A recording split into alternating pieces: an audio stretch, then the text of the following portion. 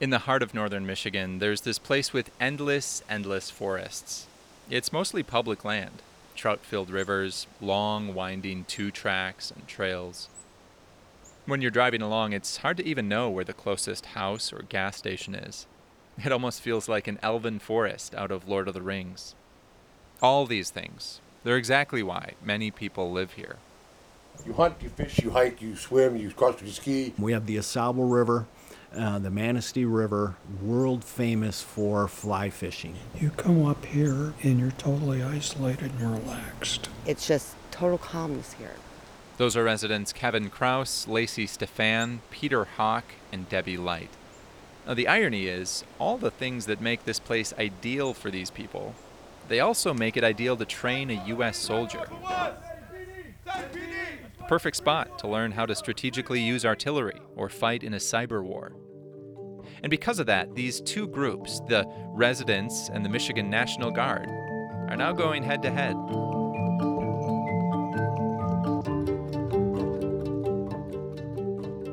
This is Points North, a show about the land, water, and inhabitants of the Upper Great Lakes. I'm Dan Wanshura. Some residents in northern Michigan are in conflict with the military over Camp Grayling. It's the largest National Guard training facility in the country. Now, the Guard wants to lease about 250 square miles of public land in the name of national security. It would more than double the size of the training grounds. But many residents say they distrust the Guard and think the expansion will threaten their way of life. Today's episode, Nature versus National Security. Right, about time to hang it up, buddy. There's a meeting to talk about the expansion in Bear Lake Township Hall. It's the evening of July 7th, and reporter Michael Livingston is there.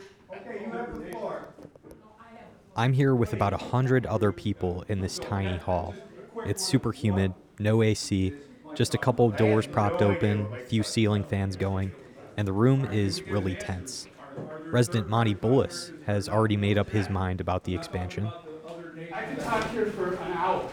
But here's and I won't. Better, We want to interject right now. I appreciate, the history. Let him Let continue. him talk. Let him talk. Let him talk. Let him finish. There are questions in here. There are questions. Okay, But get to the question. my questions are to the people the good people sitting in this room, rather than the gentleman up front. Do you understand that your home values and your property values are probably going to go down?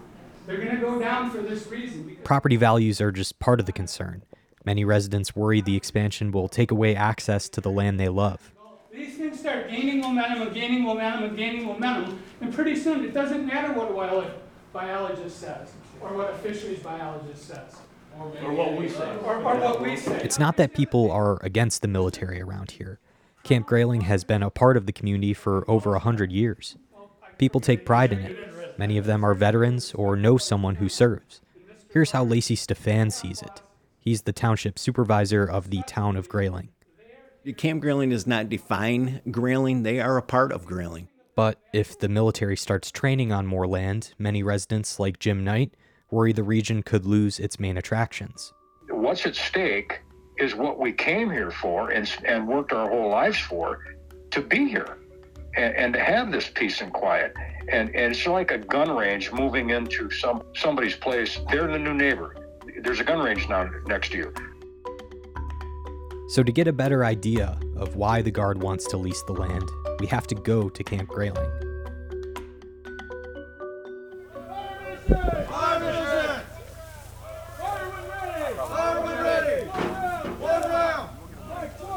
Right now, it's Northern Strike, a semi-annual training that's one of the largest in the Midwest. It's not just the National Guard here today. Thousands of participants from 19 states and several allied countries are here too. Military vehicles are driving up and down the back roads. Helicopters fly overhead all day long. In this maneuver, a group of soldiers shoot off some heavy artillery in a field northeast of Grayling.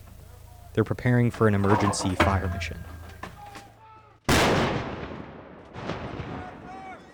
Colonel Scott Myers is the garrison commander of Camp Grayling. He looks how you'd expect a military guy to look. Short hair, square face. He wears his green camo uniform and uses a lot of hand gestures when he talks.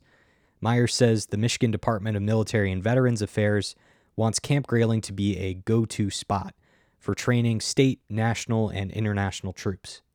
The Guard needs the public land to make that happen, he says. Picture tents with camo netting over the tops of them, troops walking through the woods, just like, a nature walk, but carrying weapons, wearing camouflage uniforms, driving their vehicles to the next location and a couple days later and doing it again. Not expanding any tank trails, not expanding any of those other things. I have plenty of space for those.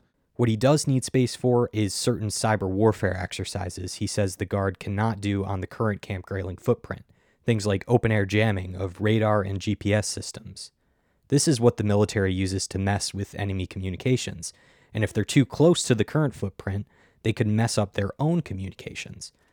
Unlike the Northern Strike exercises today, the military wouldn't be able to fire off any live rounds or explosives.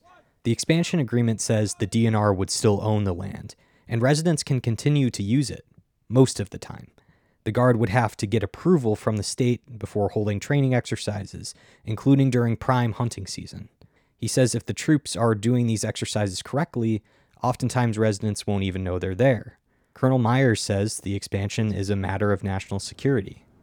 Years ago, I received a quote, the blood of an untrained soldier forever stains their leader's hands, meaning that if we're not prepared, if we're not preparing those soldiers for those conditions they would potentially face, as a community, we're to blame. And so yes, we believe it is urgent. What happens if this doesn't happen?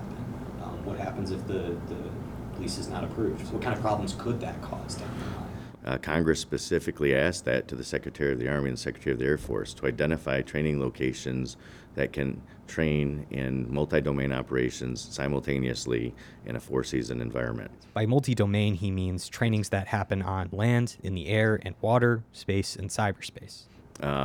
I can't picture very many places in the continental United States that can get after that. I think we're very unique with that ability. And so clearly, if we don't have the right spaces to do those activities, in my opinion, lives will be at risk.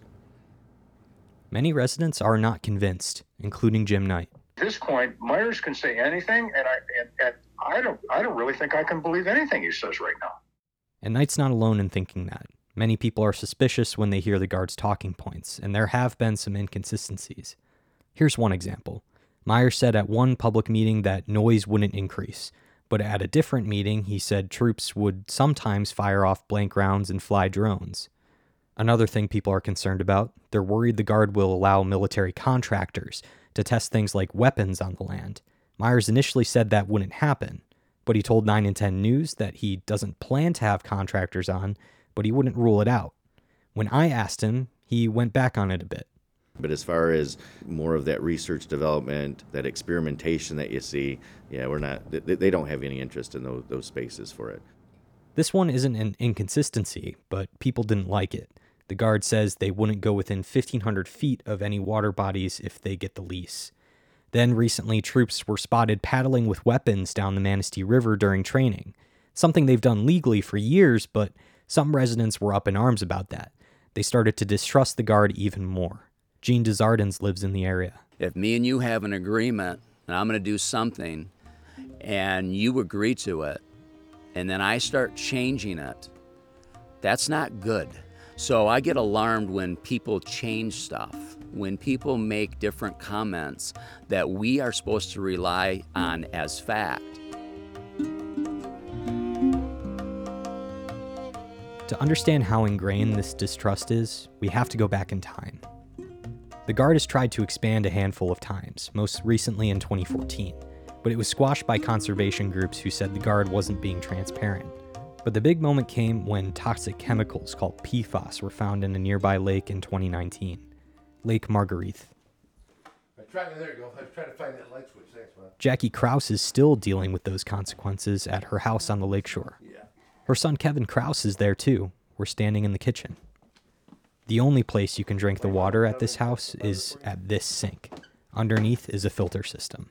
And they're filled with activated charcoal, and they're Basically, it's a glorified Brita water filter is what it is, you know. PFAS have been linked to harmful health effects. They're called the forever chemical because they hardly break down.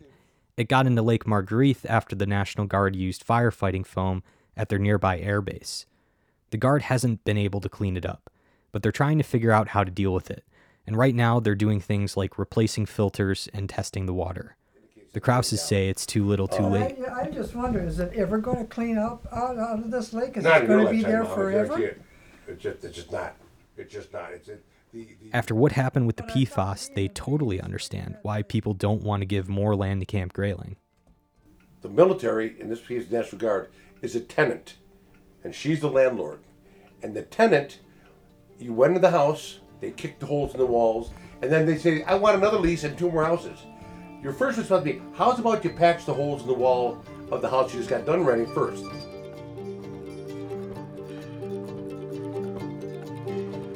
So for now, residents are waiting for answers. The state's Department of Natural Resources will make the final decision. I reached out to the department director for this story, but he declined to be interviewed. He says he'll make a decision later this summer based on the Guard's proposal, environmental impacts, and how the public feels. Many residents, like Dean Desjardins, worry the state won't understand the mass disapproval coming from the residents.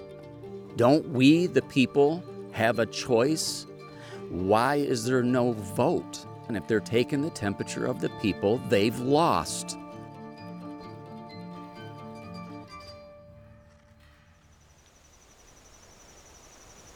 Debbie Light has property right next to the land the Guard wants to start using. It's tucked away in the forest, down miles of dirt roads. Light calls this place her serenity, an escape from busy life downstate. It's where she grew up and where she wants to spend the rest of her life. As soon as you get here, your energy just drops, some more peace. You don't have that anxiety and that anger. It's just total calmness here. But it's not always that way. Remember those training exercises from earlier? This is what it sounded like from a distance, approximately the same distance as Light's property.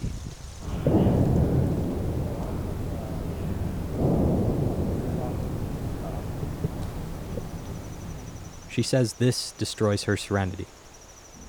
I have bought military men their dinner, their lunch, because I know they work. They work hard. They're up here training, doing what they have to do to keep us safe, period. To keep us safe. This stuff that they're doing has nothing to do with keeping us safe. Nothing. At least, she says the National Guard hasn't proved that to her yet. If the expansion is approved, she says she'll probably stop coming up north as often.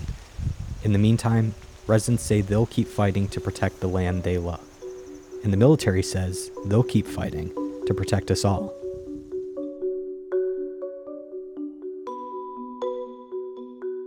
That story was written and produced by reporter Michael Livingston. His position is a collaboration with Report for America and the Traverse City Record Eagle. It was edited by Morgan Springer. I'm Dan Wanshura. Music for today's episode by Magnus Moon, Hans Troost, and Samuel Peter Davis.